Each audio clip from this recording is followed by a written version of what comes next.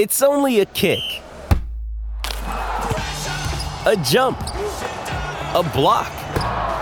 It's only a serve. It's only a tackle, a run. It's only for the fans. After all, it's only pressure. You got this. Adidas.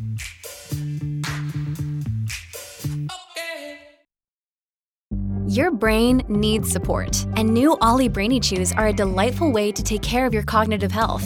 Made with scientifically backed ingredients like Thai ginger, L-theanine, and caffeine, Brainy Chews support healthy brain function and help you find your focus, stay chill, or get energized. Be kind to your mind and get these nootropic chews at ollie.com. That's OLLY.com. These statements have not been evaluated by the Food and Drug Administration. This product is not intended to diagnose, treat, cure, or prevent any disease.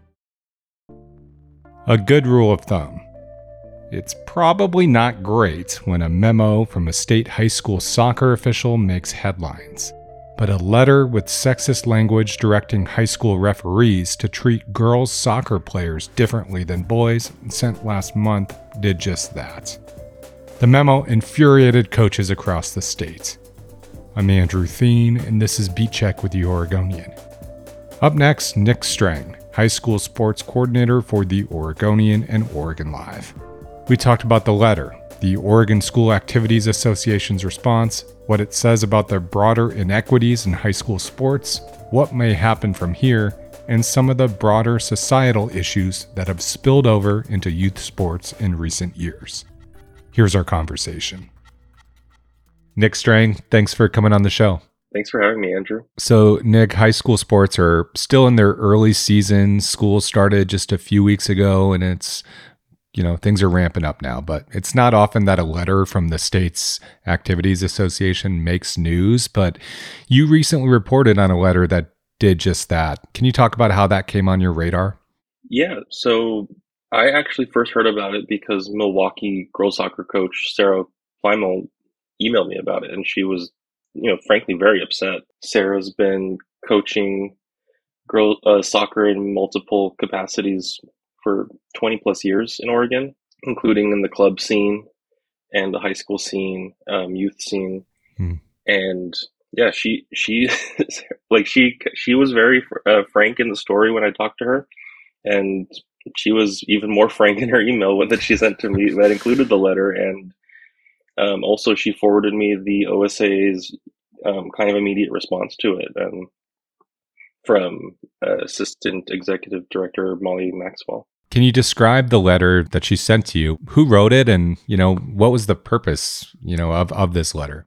Yeah, so the letter was the SRI Soccer Bulletin. That's very insider knowledge. SRI stands for Sports Rules Interpreter Bulletin. These are letters that you don't. The public doesn't see very often, just because they're very inside baseball. It's about as inside baseball as you get, and sometimes literally inside baseball, because it's very exactly. It's the SRIs are a position that the OSA has. They don't work for the OSA, but they work with the OSA and the OAOA, which is the Oregon. It's the Officials Association. Okay. In this case, it's Patrick Duffy, who is the soccer SRI, Sports Rules Interpreter. He's been in his position for about 17 years. And these are just released whenever. Their job is to, keep track of trends in refereeing, to answer questions if referees have questions after a game, like, should I have done this differently? In this case, one of the trends that he saw was a major uptick in cards being distributed to girls during girls' soccer games.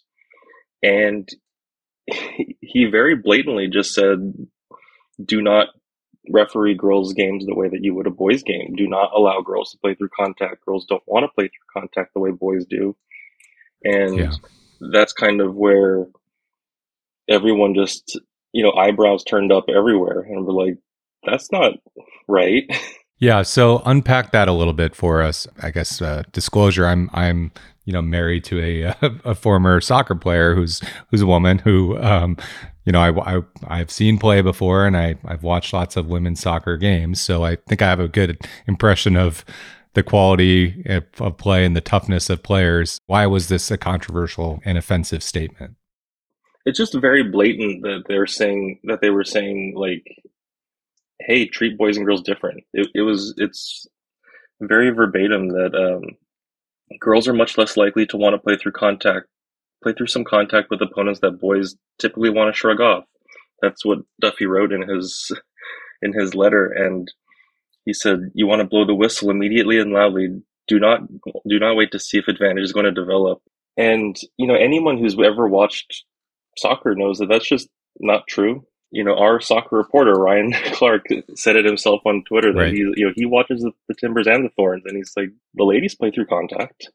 The ladies play through contact more than the boys sometimes, because the boys are more like the Timbers are more likely to have the theatric injuries, the way that you see so often in men's soccer that you don't often see in women's soccer. No, for sure. And I'm curious, in your experience, in your gig, and just, obviously you've got a lot on your plate with all the various sports, but was this an issue that you were aware of in terms of like the dramatic increase in red cards given to girls soccer players? Was this something that was coming across your plate or that you had witnessed? I don't have any data for it, and I haven't seen any upswing in cards. And then the coaches I talked to, they said it wasn't obvious to them, not having counted the cards to see like, oh, are they going up? They said it wasn't obvious that more players were being carded during games this year. Sarah Plymel, who the coach at Milwaukee, she did say that like the increase in cards for girls, if you're quicker at dishing out cards to girls than you are boys, you are actually potentially impeding a lot of girls' ability to participate in sports, because when you get a red card, you're not only like disqualified from the game, but you can't play the next game. So you're taking these girls off the field as well, and that could have a serious negative impact on a lot of them. Yeah, so it's not just an offensive statement. In practicality, if this is playing out, it might be negatively affecting, girls' love of the game and their ability to play the game. Right. So I'm curious, Nick. Obviously this landed, and it was, obviously you mentioned Ryan Clark, friend and colleague who covers the Timbers and Thorns, reacting, but it seemed like there was a lot of reaction to this. I mean, what was coming into your mailbox after you posted the story, and just can you describe the nature of the reaction? Everything that I've heard has been, this is ridiculous. That why is this even coming out in the first place?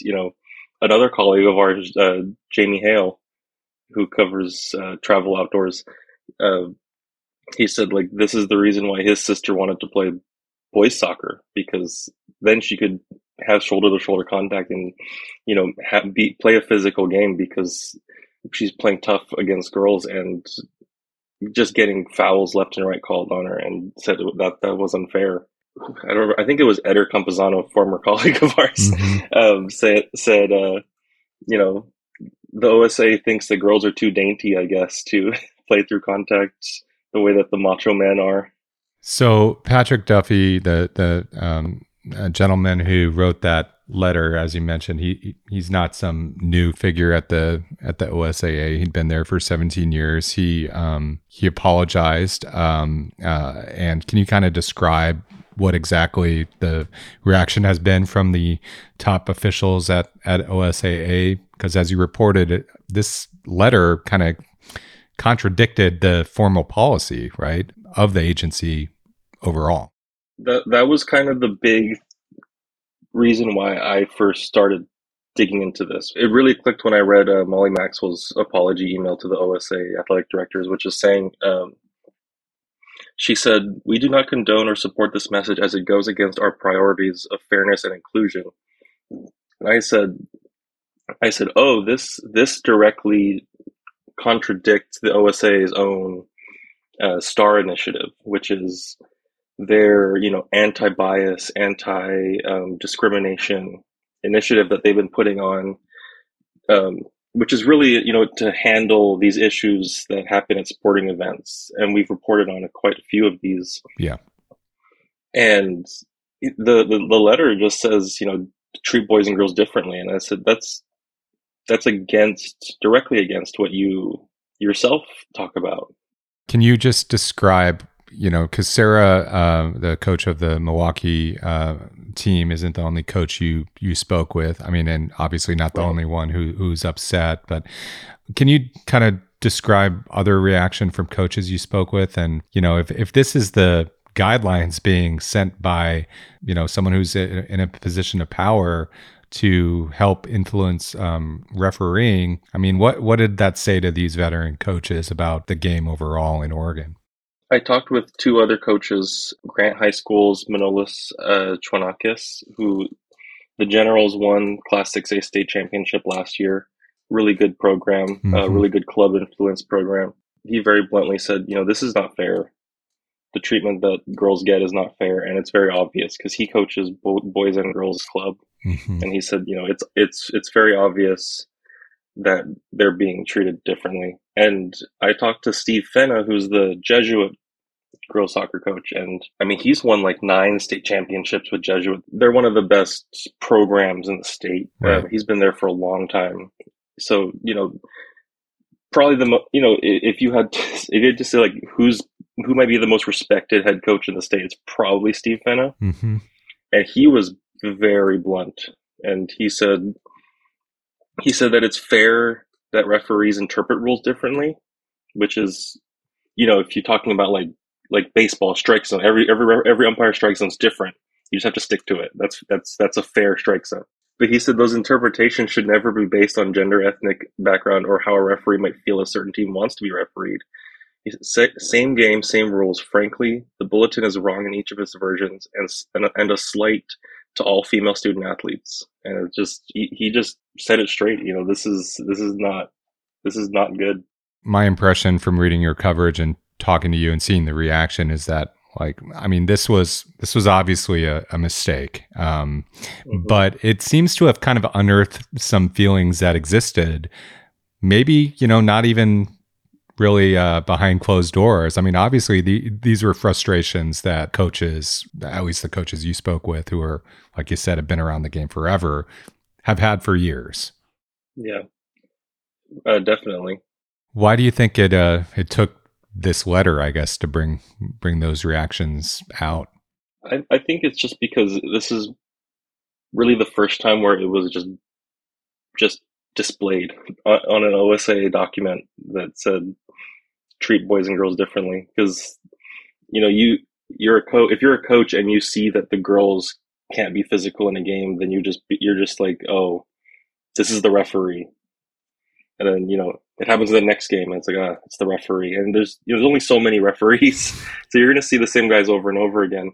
But I think this was really the first time where it was like the state agency saying, treat them differently. And then it's like, oh, that's from the top. Where do you think, this goes from here? I mean, obviously the season is still ongoing. How do you think this plays out going forward, Nick?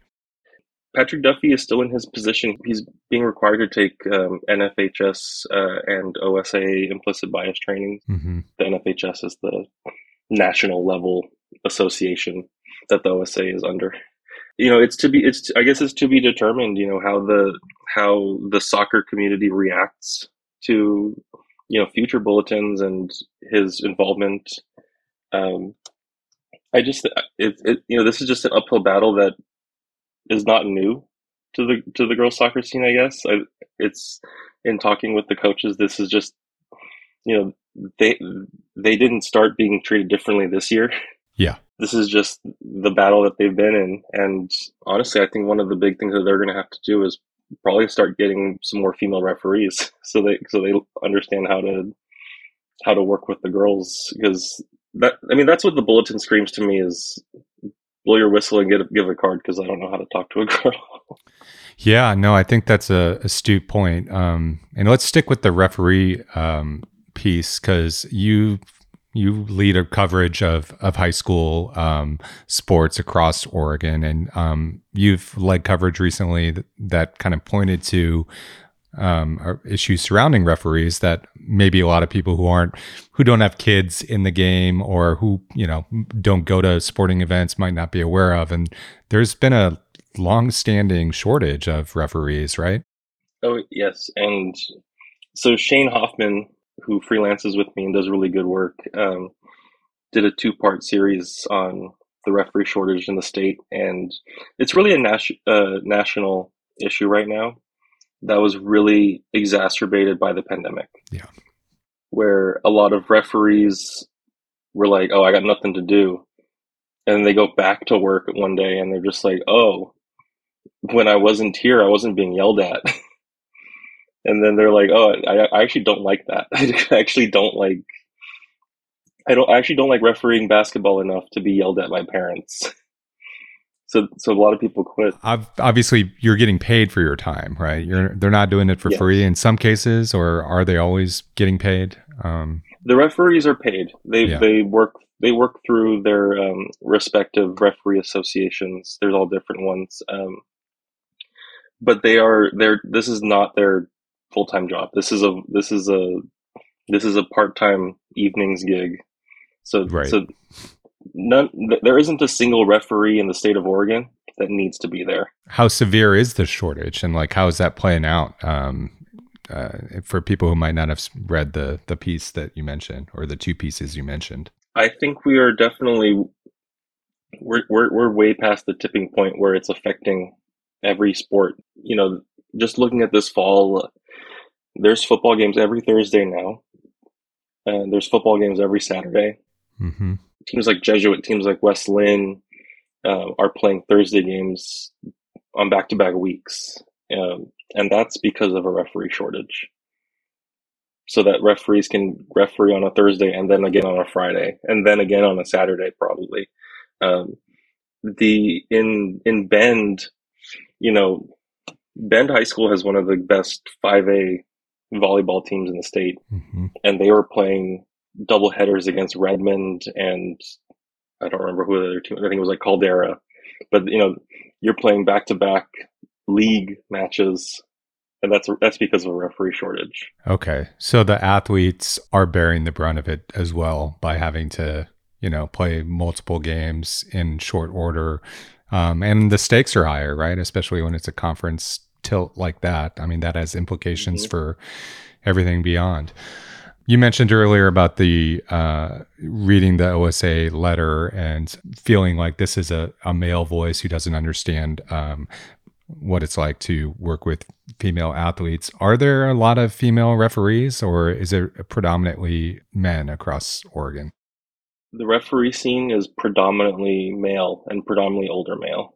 Okay. That's in my experience, yeah. And that could be, it could be any number of factors there. Who has the flexibility or the interest in picking up side gigs, or maybe it's I don't know if there are any other factors at play there that make it a less appealing option for women from what you've heard.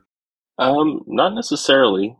I don't really know what the driving force is for a lot of those. I mean, to be fair, I was at a volleyball game last night, and volleyball referees are predominantly female. Okay. A lot of them are refereeing the sport that they used to participate in, but then that just varies. Like, you see a few female basketball referees, for example, but it's still a predominantly male gig. Okay.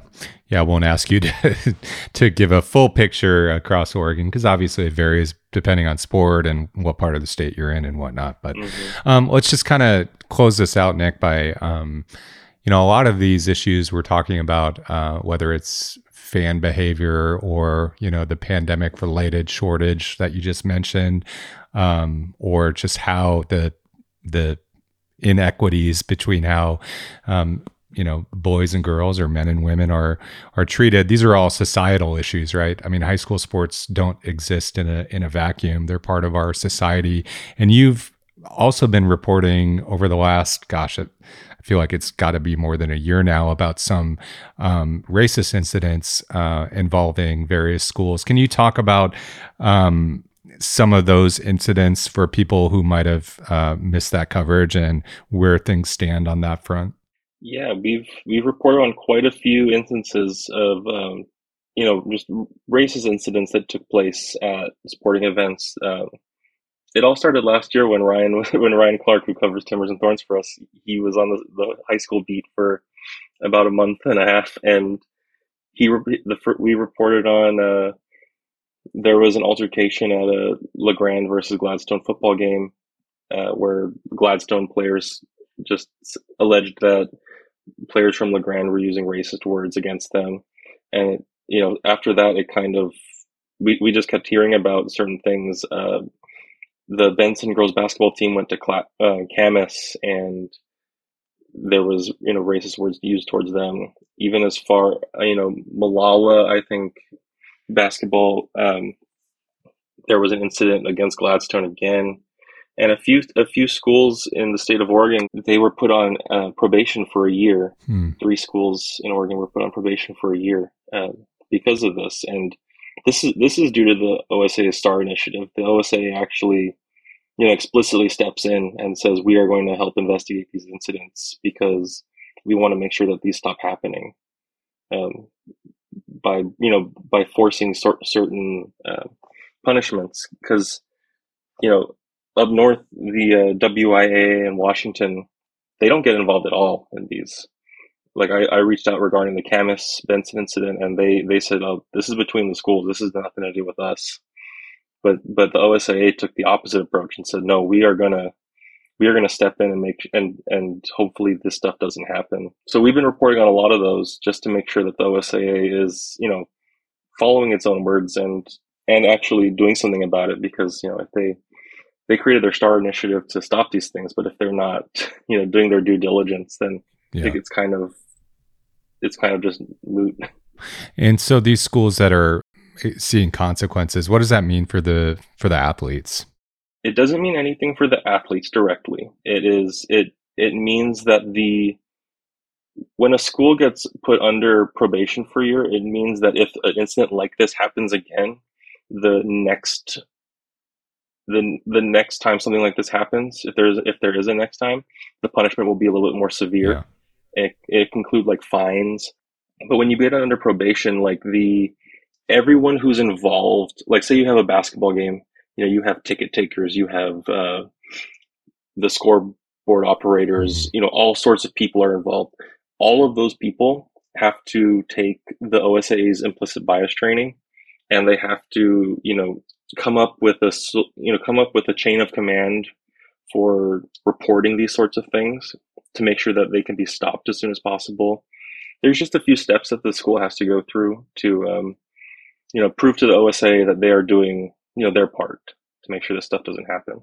And, we're about a month into the school year and the sports season. What are you hearing, if anything, so far this year? I mean, have you heard of any rumblings of bad behavior out there, or, are people generally just taking into action, hopefully in a somewhat respectful manner? I would like to think that everyone says, "Oh no, if we have things like this happen, the Oregonian's going to show up and write about it." But no, I haven't heard anything yet. I will say that in terms of fall sports, I think you're more likely to get this kind of stuff in the postseason, because when you have playoffs, it's a lot of teams that don't know each other playing. Yeah. And that's when your student section is more likely to be, a little bit more offensive, because you don't, like, if you're Tualatin Tiger don't like each other one bit, but these are kids who have to see each other all the time. Mm-hmm. So you don't want to, you're not going to dig into those kids too deep, because you're going to see them again in a couple of weeks. Is there anything else I should have asked you? Obviously, you've got a lot on your plate, and as you've been laying out here today in this conversation, there's just so many interesting stories that you're sharing. Anything else you want to add? I would say that, it's sports. Sports is fun. All the sports reporters love a good time. We love watching games, but and high school sports especially, I get to watch some of the best, teenage athletes in the state compete at a high level, and it's all, happy fun time. But sometimes it's not happy fun time, and you just gotta put your news reporter hat on and do some news reporting, and I know how to do that. Well, you certainly do. Thanks for your coverage and for taking time to talk about it. Appreciate it. Thanks, Andrew.